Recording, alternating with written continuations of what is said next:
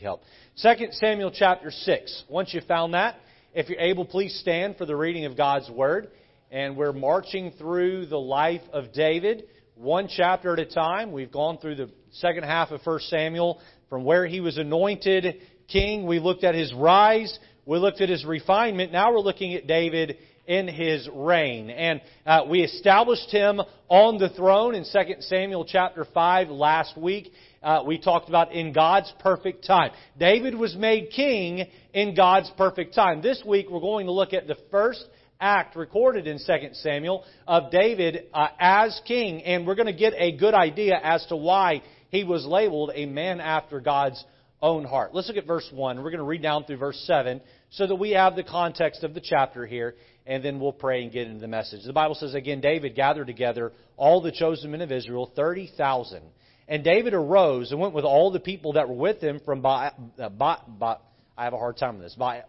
Bali, there it is, of Judah, to bring up from thence the ark of God, whose name is called by the name of the Lord of hosts that dwelleth between the cherubims. And they set the ark of God upon a new cart and brought it out of the house of Abinadab that was in Gibeah. And Uzzah and Ahio, the sons of Abinadab, drave the new cart. And they brought it out of the house of Abinadab, which was at Gibeah, accompanying the ark of God. And Ahio went before the ark.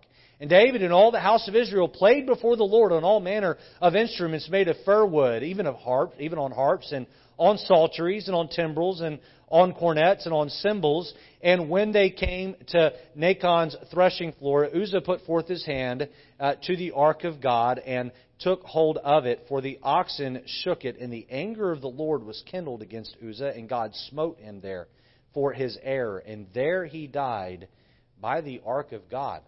Uzzah, or Uzzah, however his name would be pronounced, he reached out to steady the ark as it was being shaken on this cart, and God struck him down on the spot. That brings us to the title of the message this evening, Doing God's Work God's Way. It is important that we do the work of God the way God would have us to do it.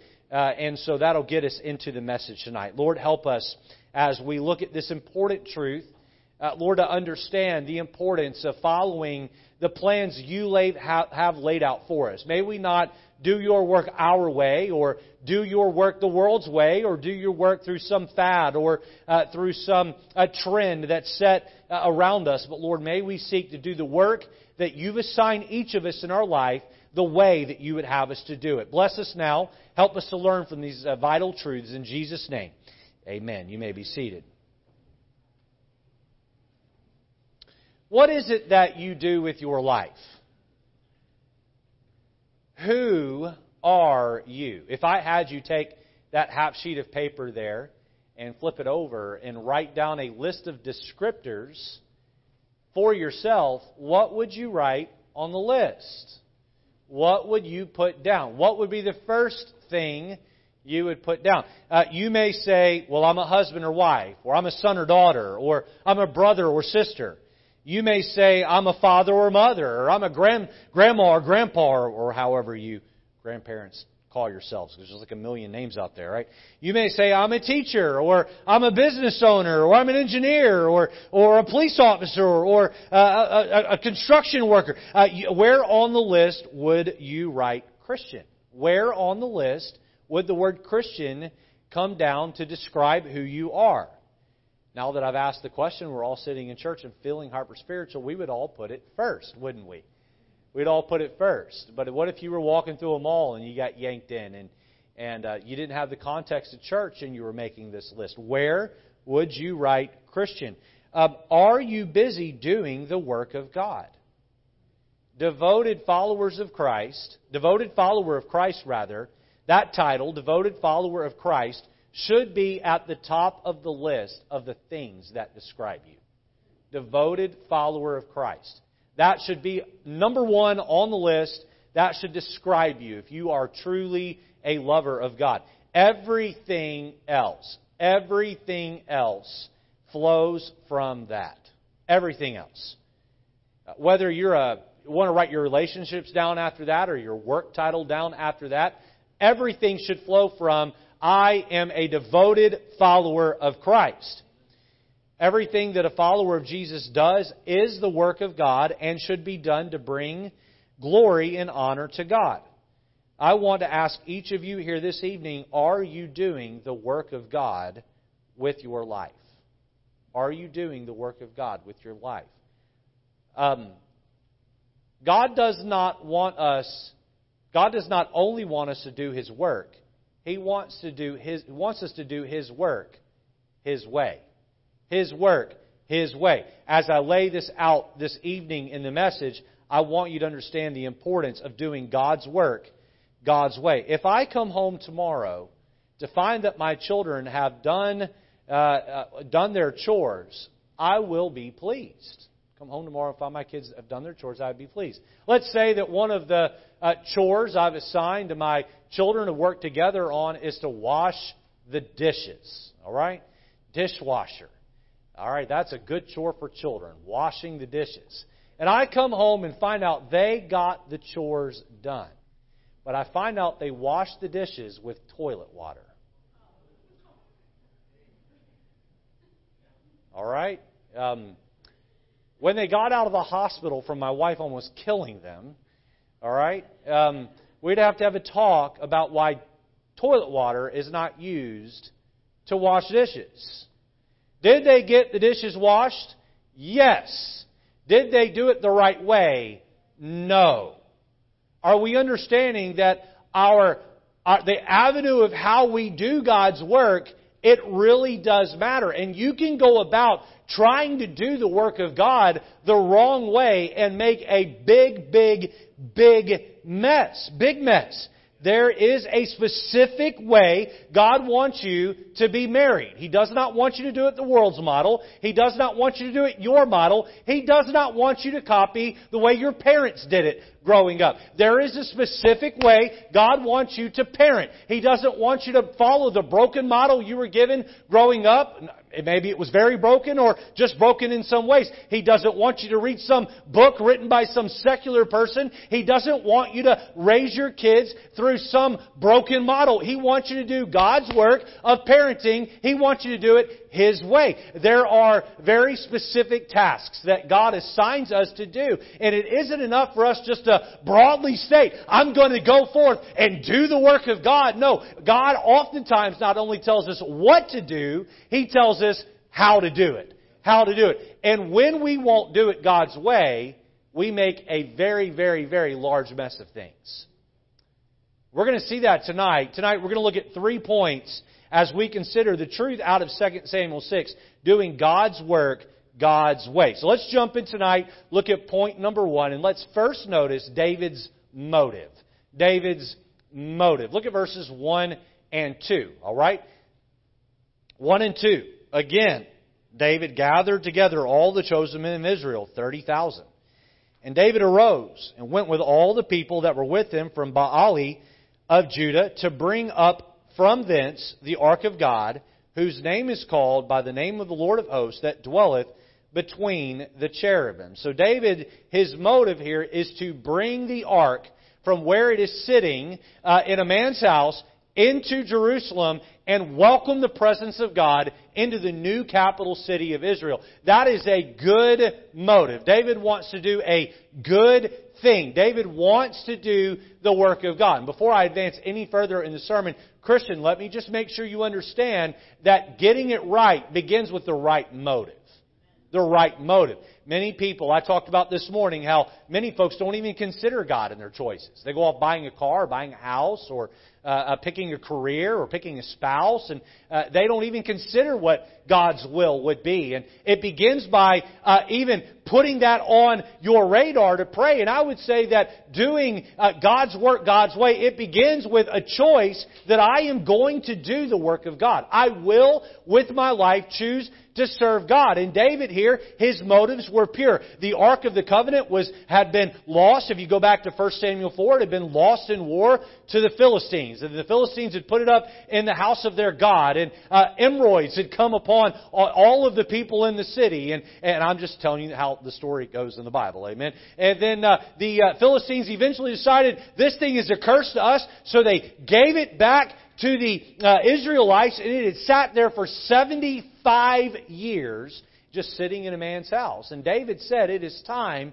that we bring the Ark of the Covenant and put it in the city of Jerusalem. David's motives were right. What were David's motives? Well, we're told what David's motives are in 2 Samuel 6 as well as 1 Chronicles 13. Let's begin in 2 Samuel 6 and notice David's motive, one of his motives was to honor the Lord. To honor the Lord. All the way back when God gave the law to Moses in Deuteronomy, the re-giving of the law in Deuteronomy, over and over again, Moses referenced a future place where God would reside amongst His people. Let me just show you just a small sampling of verses in Deuteronomy that show this. Turn over to Deuteronomy 12. Deuteronomy 12. The Lord was very clear that one day He would establish a place where He would dwell symbolically among the people. Now, I don't want to get doctrinally deep on you here, but God is omnipresent. He already existed in every corner of Israel. But symbolically, He wanted there to be a place where He dwelled among His people. And God told Moses, God had Moses tell the people that one day a place, a geographical location would be chosen. Deuteronomy 12, we find 3 instances of this being stated to the Jews prior to their inheriting of the Promised Land. Look at Deuteronomy 12, look at verse 5. He says there, "But unto the place which the Lord your God shall choose." Notice this is a future choosing. "Out of all your tribes to put His name there, even unto His habitation shall ye seek, and thither thou shalt come." So there will be, in the future, there will be a geographical location where God says, I will put my name. Look down at verse 11. Look down at verse 11.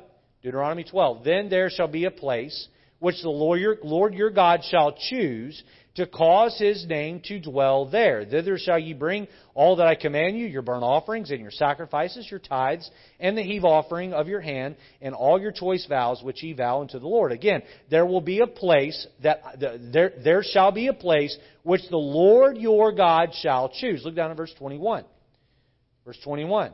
"In the place," again, this is a specific location, "which the Lord thy God hath chosen to put His name, there be too far from thee, then thou shalt kill of thy herd and of thy flock, which the Lord hath given thee, as I have commanded thee, and thou shalt eat in thy gates, whithersoever thy soul lusteth or wanteth after, desireth after." So here, He is saying to them, there will be a place where you are to go. And so listen, it was time for that place to be chosen. It was time for that place to be chosen.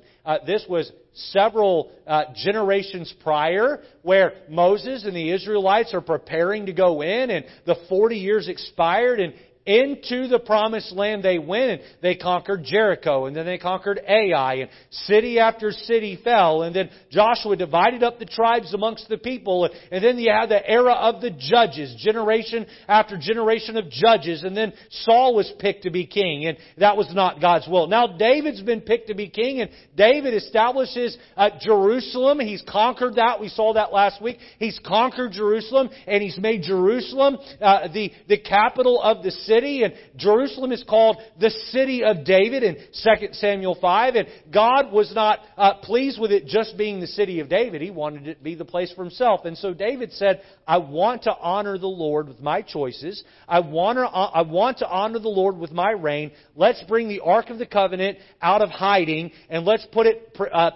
establish it right here in Jerusalem. What was David's motive? Well, it was to honor the Lord. Letter B, notice it was to unify the people. It was to unify the people. Turn over to 1 Chronicles 13. Now, 1 Chronicles and 2 Samuel mirror each other in a lot of ways. 1 Chronicles is more of a historical record of the same events that take place in 2 Samuel, and 2 Samuel is more of a storytelling type feel. And so we get 1 Chronicles giving us one record, and 2 Samuel giving us another angle of the same story. You can compare it to like Matthew, Mark, Luke, and John, giving the same accounts of Jesus from another angle. And so 1 Chronicles 13 gives us a few more details about this story. Look at verse number 1. "And David consulted with the captains of thousands and hundreds, and with every leader. And David said unto all the congregation of Israel, If it seem good unto you, and that it be of the Lord our God, let us send abroad unto our brethren everywhere, that are in the left that are left in all the land of Israel, and with them also to the priests and Levite, which are in the cities and suburbs, that they may gather themselves unto us.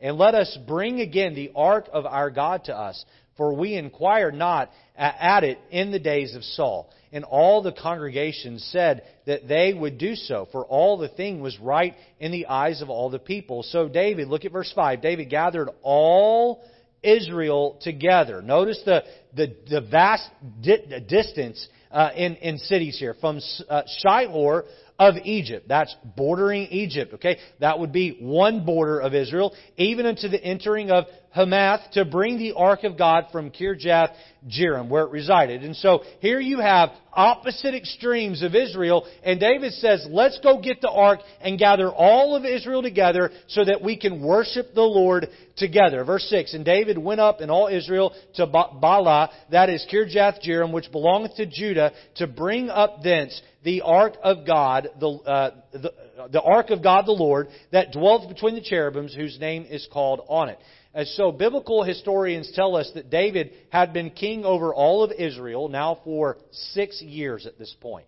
6 years at this point. On some level, there was still a fractured spirit within the country. There were those who still had not yet totally embraced David as king. And so David is looking for ways to bring the big cities and the little cities, the metropolitan area and the rural areas together. And so he said, I have a great idea. Let's go get the ark of the Lord and let's bring it up. And this will be something we can all rally around together. We can all celebrate together. And so David does this to unify the people. Unify the people. Now, is there anything wrong with unifying people around God? And the answer obviously is no. This is a great thing.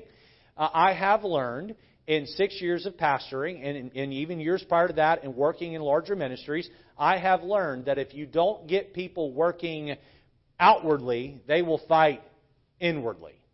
Inwardly. We have put on in my 6 years of pastoring, we've put on several Christmas and Easter dramas. I haven't done one in a few years. We may be doing one here soon, but Christmas and Easter dramas, where we have a drama team and the choir gets 5, 6, 7 songs ready, and the drama team gets things ready, and there's props and there's a stage, and we announce it, and we print door hangers, and we get people out in the community to invite, and we have 2 or 3 showings, and people show up, and we give the gospel, and folks get saved. And every time when we're in the middle of getting ready for one of these, and maybe we're having the matinee or the final dress rehearsal, and it's stressful, and there's a lot of moving parts, and we're wondering if we're going to ever be able to pull it off, I always stop and remind myself, even if our outreach into the community is minimal, all of us together as a church are working toward the gospel. And you know what? That is a good thing, because putting on something big like that, it unifies the church doing the work of the Lord. And here David is bringing Israel together to go get the ark. And listen, if you're not looking outward, you'll end up fighting inward. If you're not looking outward, you'll end up fighting inward. Some of you'd quit having so many fights at home with your family if you all would pile up in a car on Saturday morning and come here to church and just decide to do the work of the Great Commission together as a family. You know what? There'd be a lot less bickering and a lot more working. A lot more working. Some of you, you'd have a lot less problem with your parents at home if you just say, Mom and Dad, we're on a team and we're going to serve the Lord together.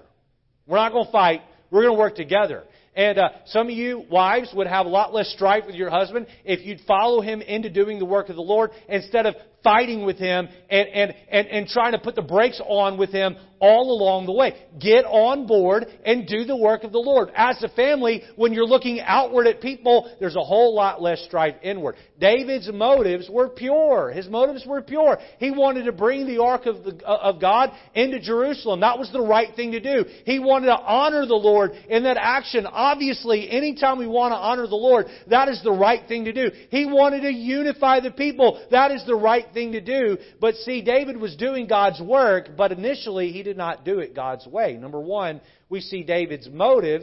Number two, we see David's method. David's method. We're going to look at some verses here in just a moment. Sometimes God does not only tell us what to do, He goes a step further and He tells us how to do it. It's not good enough to simply do the work of God. When we're given specific instructions, we must follow through on those instructions. David would make 2 attempts at relocating the Ark of the Covenant. The first time, he would do it his way and fail. The second time, he would do it God's way and he would succeed. Now, let me give you some examples in the Bible of doing God's work God's way. You remember when God came down to Noah and He said, I want you to build a boat? I want you to build an ark? Not A-R-K, like in this passage, A-R-C, right? A big giant boat. And He gave him very, very, very specific instructions.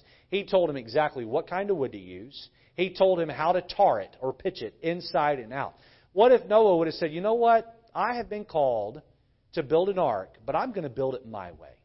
You know, I've been down to the lumber yard, and this particular type of wood is a lot cheaper than gopher wood, and I'm going to go with that. Or what if he had said, you know what, tarring the boat, pitching the boat on both sides, oh man, I think I can get by with this lacquer. I'll put that on one side, and then I'll go ahead and do it on the other. Let's say that Noah had done God's work his way, and then they got in the boat, and then the rain came. You know what it would have been? It would have been a total disaster. You know what would have happened? You and I wouldn't be here right now. There would be no more human life. You understand that Noah could have put in the same 120 years of effort to build the boat. But if he had not done it God's way, it would have still ended disastrously. When God tells you to do something and He gives you specific instructions, it's not good enough for you to say, well, my motives are pure. No. Noah's motives could have been pure and things could have turned out disastrously. How about, I'll give you another example where someone got it wrong. You remember Moses in the wilderness with the Israelites? The first time God said, strike the rock. And He did. He struck the rock. And water came pouring out. And then years later, Moses got frustrated again with the Israelites, and God said, do not strike the rock, speak to the rock. Now, what was Moses' motive? His motive was to get water for his people. Was his motive correct? Yes. Was his method correct? No. He struck the rock out of anger the second time. Water came flowing out. Boy, he got it accomplished. But God, the Bible says, the Lord was grieved. Why? Because Moses did the work of the Lord, but he did not do it God's way. He did it his own way.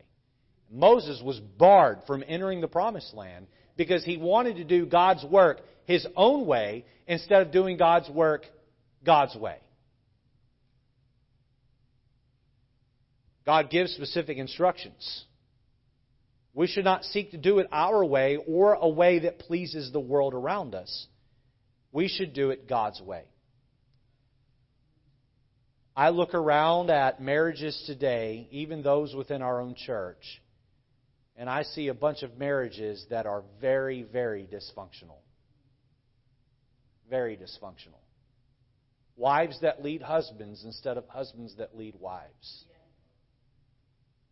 Husbands who are comfortable with letting their wife lead while they silently sit in the background and do very little. Husbands and wives who bicker and argue, fight like cats and dogs. I'm talking about couples who have been married for 20 and 30 years. It's great that you're married. It's God's will for you to be married. Boy, we're told that God created marriage. Your motive in getting married may have even been pure and honorable. But when you don't do marriage God's way, you make a mess for everybody. You make a mess for everybody. It isn't enough to say, well, my motive was right. That's great. You had the right motive. You need to do it God's way. How about parenting? A lot of us moms and dads have no idea what we're doing in raising our kids. I look at the generation of children growing up, and I see that the art of parenting is lost. Lost. I see little kids who don't ever, or very rarely, actually obey their mother and father. They pitch a fit and they get their way. They're entitled. They're entitled. Moms and dads who, when it comes to parenting, have no clue what they're doing. And you know why? Because we want to raise godly kids, and we have the right motive, but we are not willing to follow the recipe laid out in Scripture. We're not. We're not. The Bible says that little kids need to be spanked. Now, I'm just going to be very plain with you tonight. I can't tell you how many Christian parents I've had look at me and say, spanking in my house doesn't work. Are you saying God's way doesn't work? Because that's not my idea. I didn't invent spanking. I didn't come up with it. Solomon wrote it by inspiration of God 4,000 years ago in the book of Proverbs. And he said, if I can use the American version of it, if you spare the rod, you're going to spoil the child. He went a step further and said, if you're not willing to spank your child, you hate your own child. That's what he said. That's what he said. Samuel moved into the palace, or rather moved into the tabernacle there at Shiloh back in the beginning of 1 Samuel. And God killed Eli before it was his time. Do you know why God killed Eli? Because the Bible says He would not restrain His children. He let them have whatever they want. Oh, Mom and Dad, I want to go here. Oh, Mom and Dad, I want to go there. Oh, Mom and Dad, I need this. Oh, Mom and Dad, I have to have that. And we cave and we give in and we cave and we give in because we want to do the right thing, but we're not willing to follow God's model. We're not. And my friend, it's not good enough to just step up and say, my motives are pure. I'm trying to do the work of God. God says, I don't just want you to do my work. I've given you clear instructions in Scripture. I want you to do it my way. How about the Lord's Supper? Well, you know, our church has the Lord's Supper once every couple months, once every few months, and I'll just put that bread in my mouth and drink that juice and we'll go on to the next one because that's just what we do at church. No. We preached a whole sermon about this a few weeks ago when we took the Lord's Supper, about how this is to be taken very seriously. Don't you go putting that wafer in your mouth and drinking that juice until you have confessed your sins and made things right before the Lord and made things right with your brother and sister in Christ, and you have a heart that's pure before God and others, and you make sure that you've hit the reset button in your life. Then and only then, with great reverence and fear toward God, you partake of the Lord's Supper, remembering that sacrifice. How about church structure?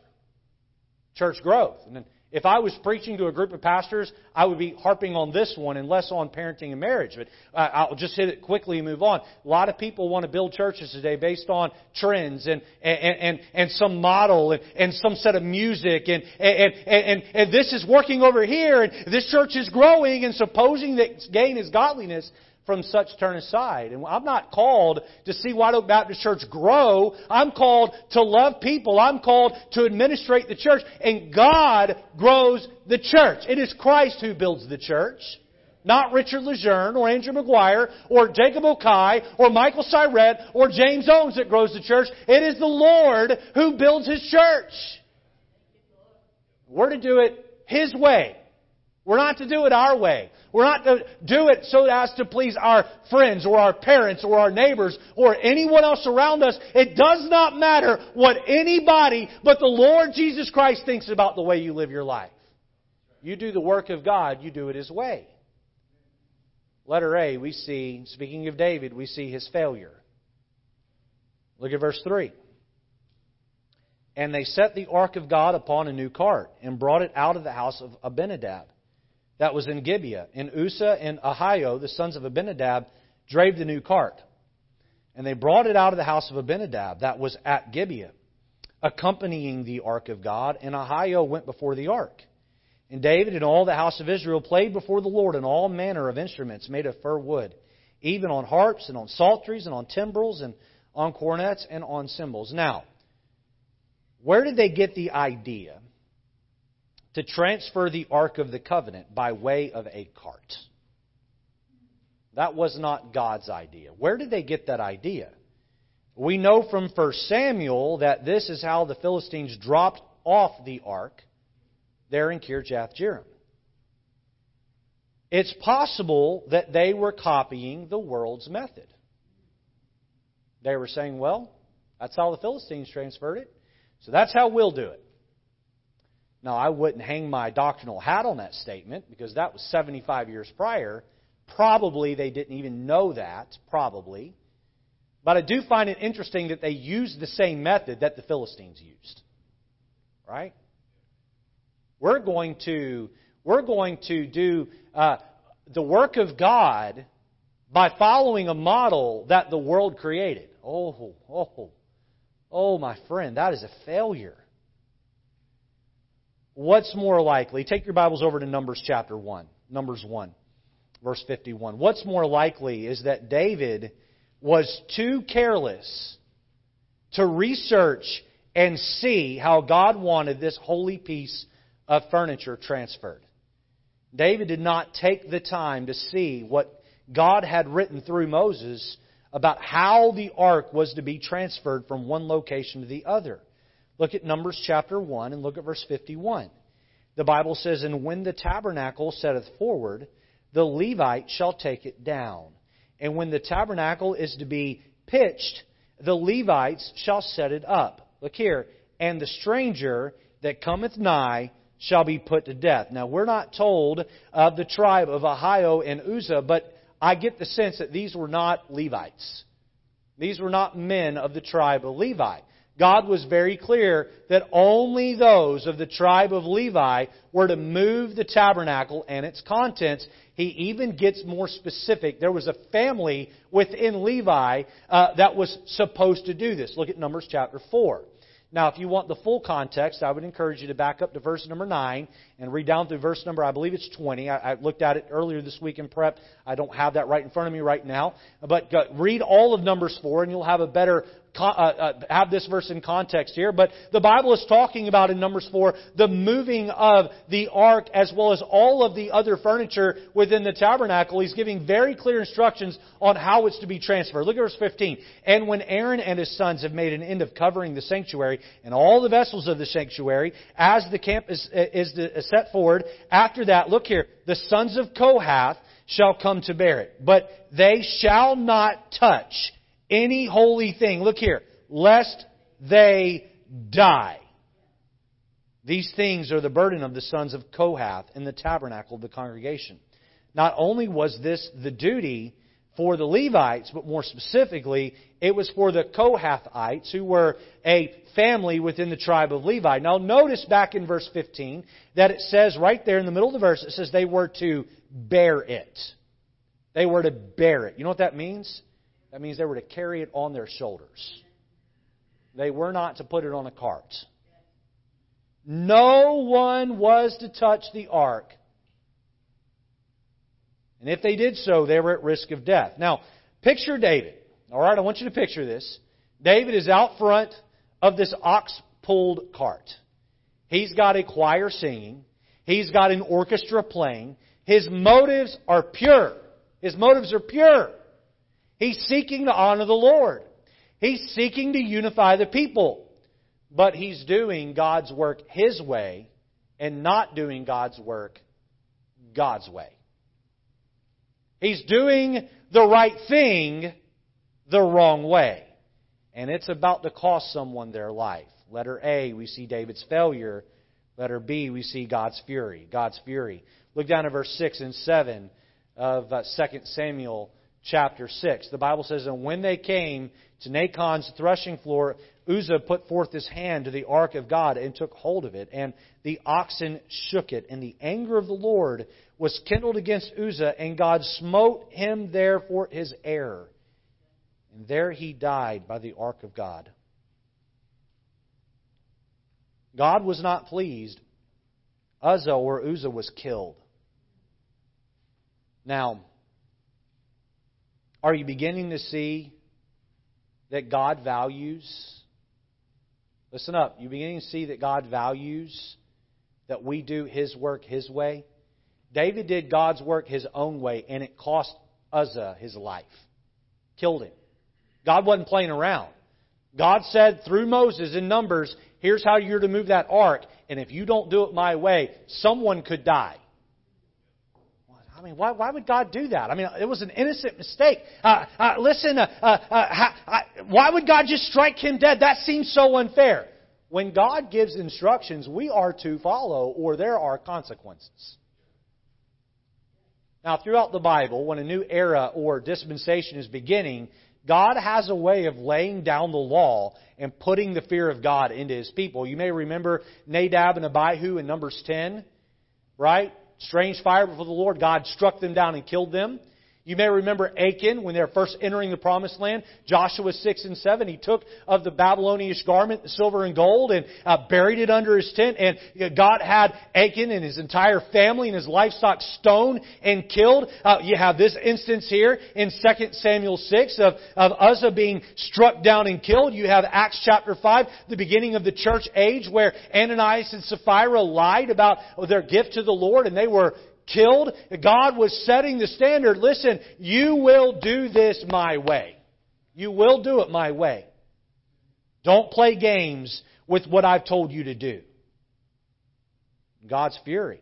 God looked down and said, I wrote in the book how I wanted it done. You have been careless. You have been negligent. You have ignored what I have told you to do. And for that, it's going to cost you your life, Uzzah. Letter A, David's failure. Letter B, God's fury. Letter C, we see His fear, David's fear. Look at verse 8. 2 Samuel 6. And David was displeased before the Lord, or rather because the Lord had made a breach upon Uzzah. And he called the name of the place Perez Uzzah to this day. David was afraid of the Lord that day and said, how shall the ark of the Lord come to me? David doesn't know what he's doing. He doesn't understand why Uzzah has died. He just sees that he's died. We're going to read verse 10 in just a moment, but I want you to imagine David's dismay.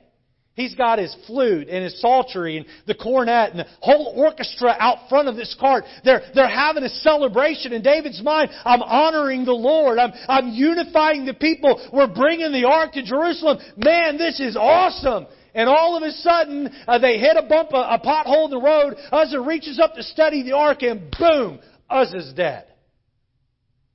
David is bewildered. What happened? Why? What went wrong? God, I'm trying to do your work. I don't understand. I think of many husbands and wives who are frustrated in marriage.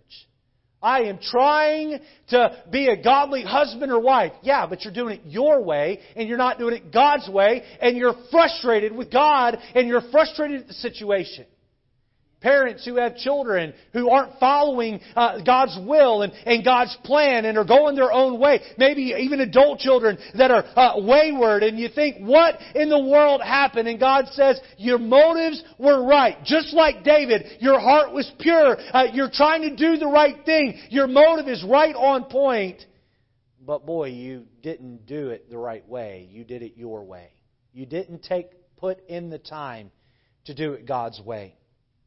I'm very blessed in the responsibilities that I was given as a very young man in the pastorate. I remember I was 26 years old, 26 years old. Matthew was 3 months old, just a little guy. And Pastor King, my pastor, came to me and said, I have an adult class with young married to middle-aged married couples that have children ranging from nursery up through about the 9th or 10th grade, and I want you to teach that class. You want me? And I want you to teach on marriage and parenting. You want me to teach on what? I have a 3-month-old. I've been married for 2 years. What do I know about... I have people in my class who have been married 25 years. You want me to teach them? Pastor King said, because of the home you grew up in, you already know more about both of those topics than almost everyone else in the class.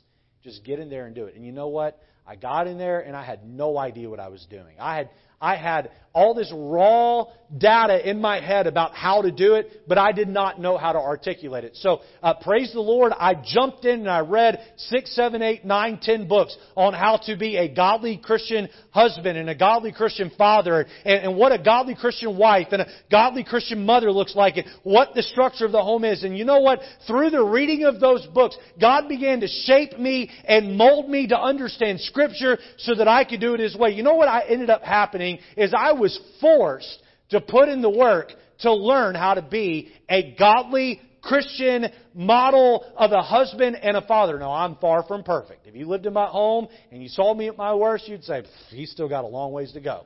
And you would be right. You would be very right. Let me ask you a question tonight. Have you put in the work to know what God says about how to fulfill the roles that you've been given? Or are you just riding on past experiences? David said, oh, well, I don't know how to transfer the Ark of the Covenant. Let's just go get a cart. We'll stick it on a cart and off we'll go. Let's play our flutes and our cornets and our psalteries. On to Jerusalem. Ha! Here we come. A lot of people, that's their parenting model. I don't know how to parent. Let's have some kids. Oh, here we go. Off we go. Next thing you know, you might not have Uzzah dying on you, but it feels like it. You may not have Uzzah dying on you, but your marriage is falling apart. And boy, you were all excited about serving God. Your motives are pure. You're experiencing the wrath of God because you were too careless to study Scripture and do it God's way. Now, before we move on, I want to say two things. I hope everyone's listening tonight. If you've made a mess of things, I don't preach this sermon to make you feel guilty. That's not why I'm doing this. There is restoration. There is hope. There is a path forward. You still have children at home. There's a great chance for you to turn this thing around. But you better get serious about doing it God's way right now. For those of you who have small children at home, you better buckle down and you better get this thing figured out. It's not just good enough for you to be married. You need to do it God's way. It's not good enough for you to be a good parent. You need to do it God's way. It's not good enough for you to just show up at church and teach a class or be a deacon or help in a ministry or work in a nursery. You need to do these things exactly as they're laid out in Scripture. It's on you to study the methodology and follow God's plan. Letter B, we saw God's fury. Letter C, we see David's fear. David's fear. Look with me at verse number 8. The Bible says, and David was displeased because the Lord had made a breach upon Uzzah. And he called the name of the place Perez-Uzzah to this day. And David was afraid of the Lord that day and said, how shall the ark of the Lord come to me? So David would not remove the ark of the Lord unto him into the city of David. But David carried it aside to the house of Obed-Edom the Gittite. And the ark of the Lord continued in the house of Obed-Edom the Gittite 3 months. And the Lord blessed Obed and all his household. The work came to a halt. David had done the work of God the wrong way. Tragedy had struck. A good man had died. David realized his error and had the Ark of the Covenant carried to the home of Obed. David could have pointed at his motive and become bitter with God, but instead he looked at his failure and God's fury and chose instead to fear God. Instead of getting angry at God for punishing him for his bad choices, he owned it. He was responsible enough to own it. Oftentimes, when we make an effort at doing God's work and we land flat on our face, what do? We get bitter at God. Well, I tried to be a good wife. I tried to be a good husband. I did my best to raise good kids. Everything turned out wrong. You know what? I'm done with you, God. And God says, whoa, wait a minute here. I gave you clear instructions on how to do those things, and you, by and large, ignored those. And now you want to be angry at me? Why don't you take a good, long, hard look in the mirror at yourself? Why don't you do like David and back up and say, this is woeful. I messed up. God is always right. And if there is a mistake that's been made, it is never God's fault. It is mine. It is mine. I must own it. Take your Bibles over to Proverbs chapter 1 with me. This is a verse all of us are probably familiar with, but maybe this will shed new light on an old truth.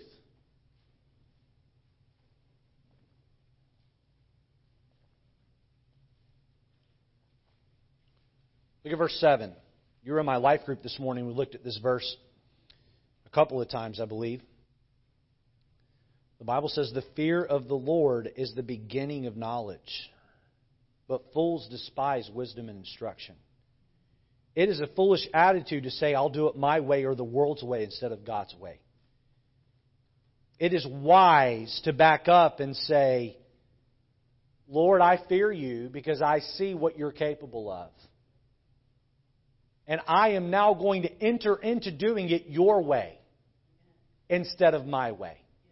I'm going to be a Christian God's way, not my way. I'm going to prioritize what God wants for my life and do it His way and follow His priorities, not follow my way and follow my priorities. The fear of the Lord is the beginning of knowledge. Only when we truly fear God, the way David did here, can we begin to get it right. Letter D, we see David's focus. Look back with me at 2 Samuel 6, and we're going to contrast 2 Samuel 6, or rather compare 2 Samuel 6 with 1 Chronicles 15. And so be prepared. When we get done with 2 Samuel 6, we're going to flip over to 1 Chronicles 15. Look at verse 12 of 2 Samuel 6. And it was told King David, saying, the Lord hath blessed the house of Obed-Edom and all that pertaineth unto him, because the ark of God. So David went and brought up the ark of God from the house of Obed-Edom into the house of David with gladness.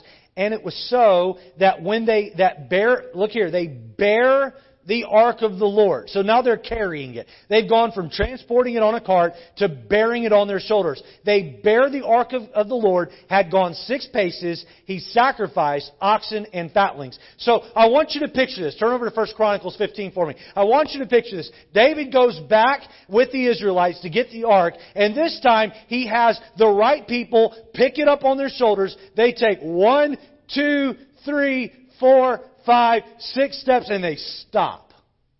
David says, okay, God hasn't struck anyone dead. I think we're doing it the right way.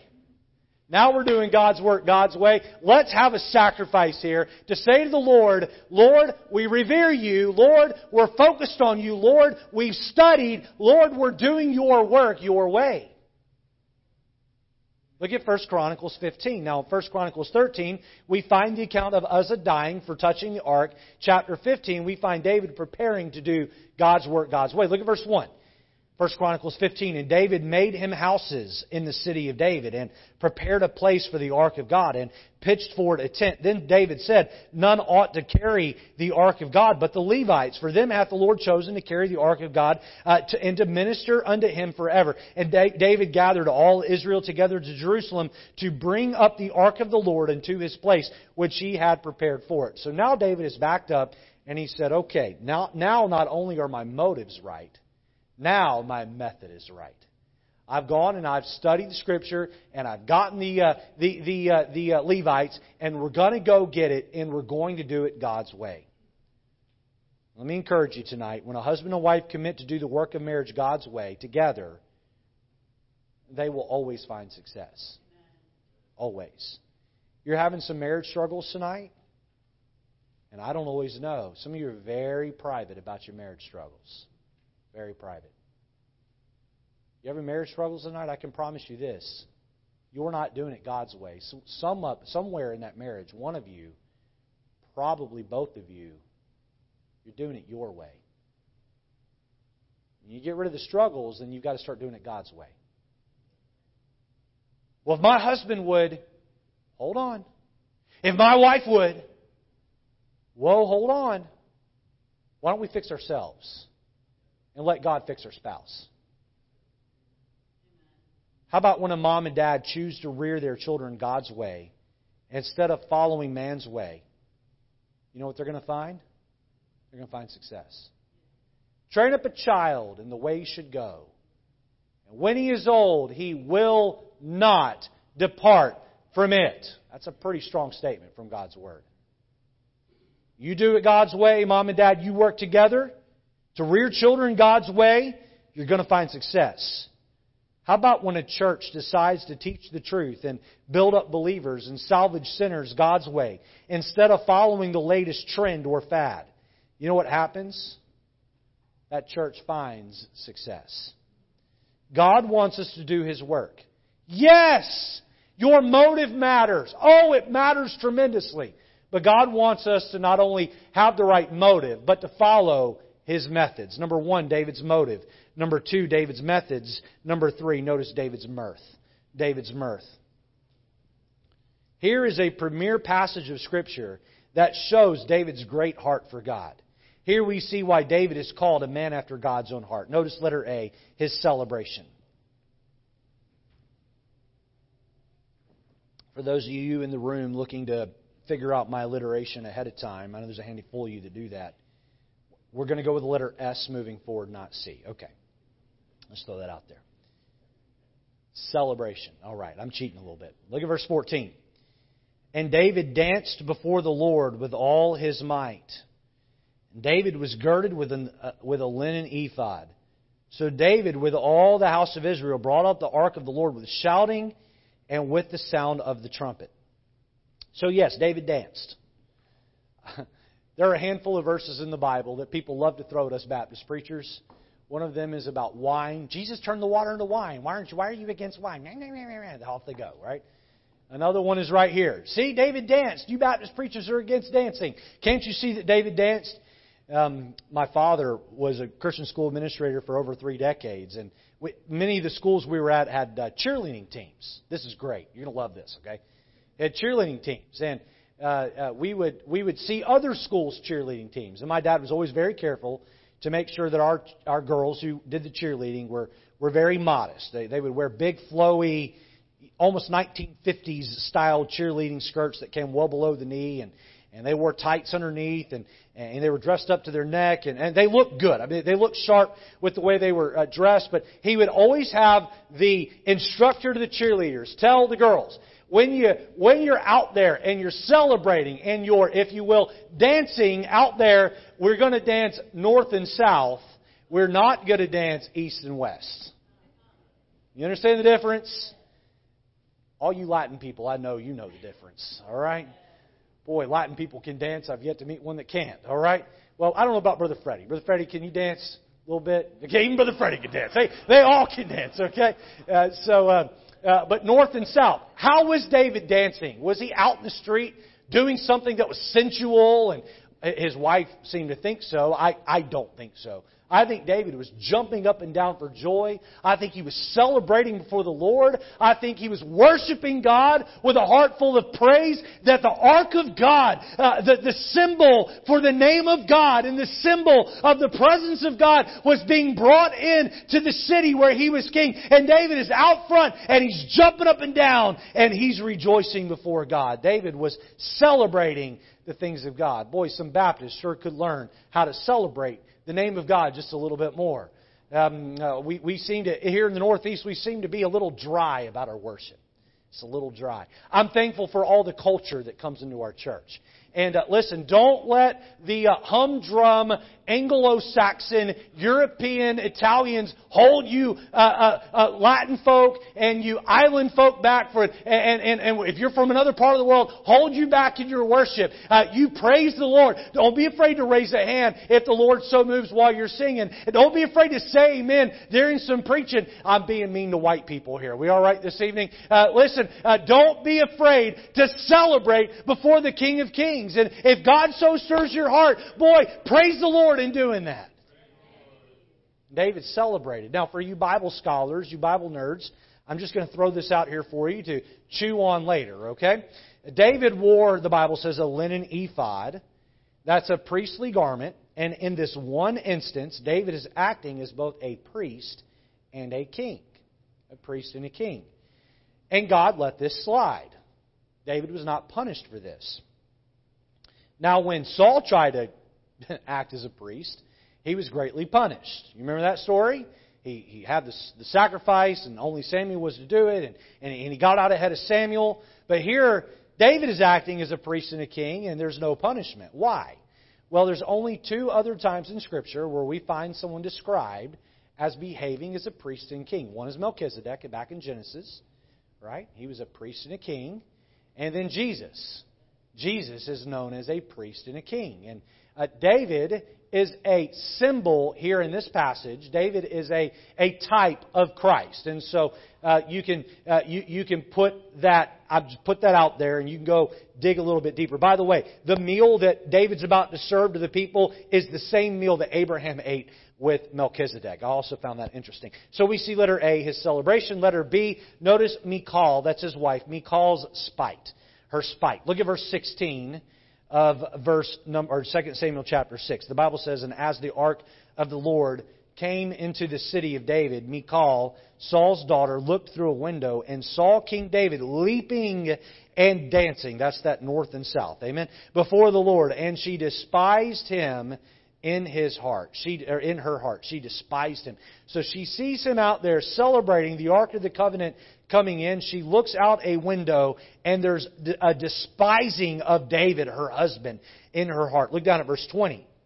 The Bible says, "Then David returned to bless his household, and Michal, the daughter of Saul, came out to meet David and said, 'How glorious,'" notice the third person sarcasm here, "'how glorious was the king of Israel today, who uncovered himself today in the eyes of the handmaids of his servants, as one of the vain fellows shamelessly uncovereth himself.' And David said unto Michal, 'It was before the Lord who chose me before thy father,'" there's a dig at her dad, "'and before all his house, to appoint me ruler over the people of the Lord, over Israel.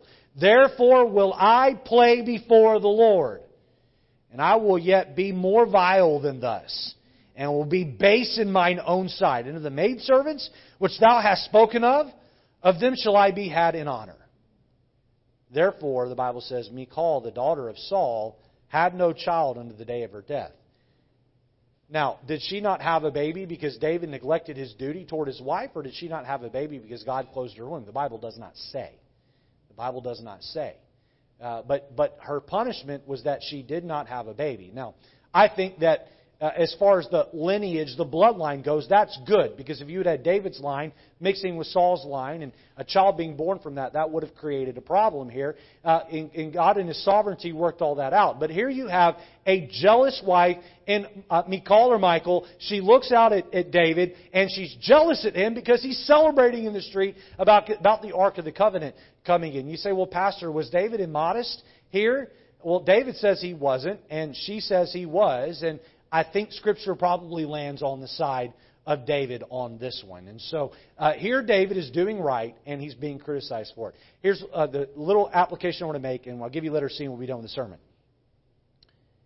For those of you who are genuine in doing the work of God, you have the right motive, and you're with all your heart trying to do it through the right method. God's work, God's way.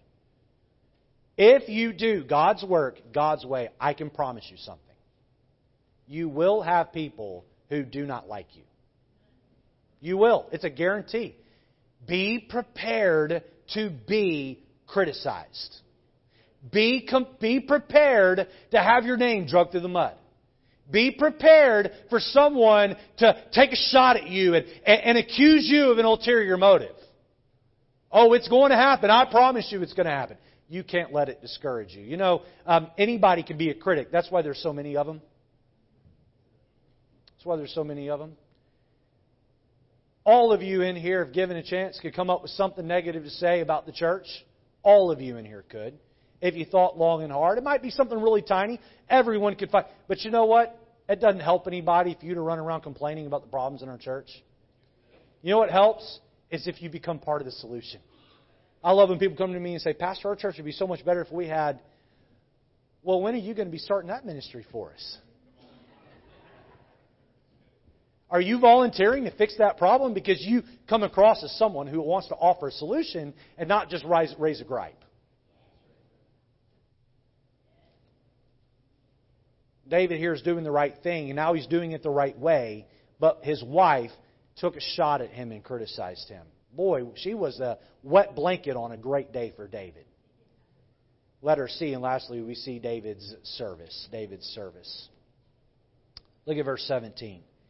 And they brought in the ark of the Lord and set it in his place, in the midst of the tabernacle that David had pitched forward. And David offered burnt offerings and peace offerings before the Lord. And as soon as David had made an end of offering burnt offerings and peace offerings, he blessed the people in the name of the Lord of hosts. And he dealt among all the people, even among the whole multitude of Israel, as well to the women as men, to every one a cake of bread and a good piece of flesh and a flagon of wine. So all the people departed, every one to his house. Look at verse 20.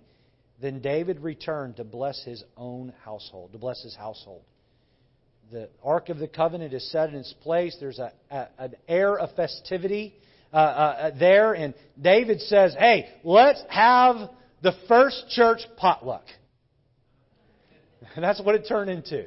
There was bread and meat and wine there for everyone. And boy, they had a feast, and David was busy serving the people. And when David got through serving the people, he went home to be a blessing to his own household.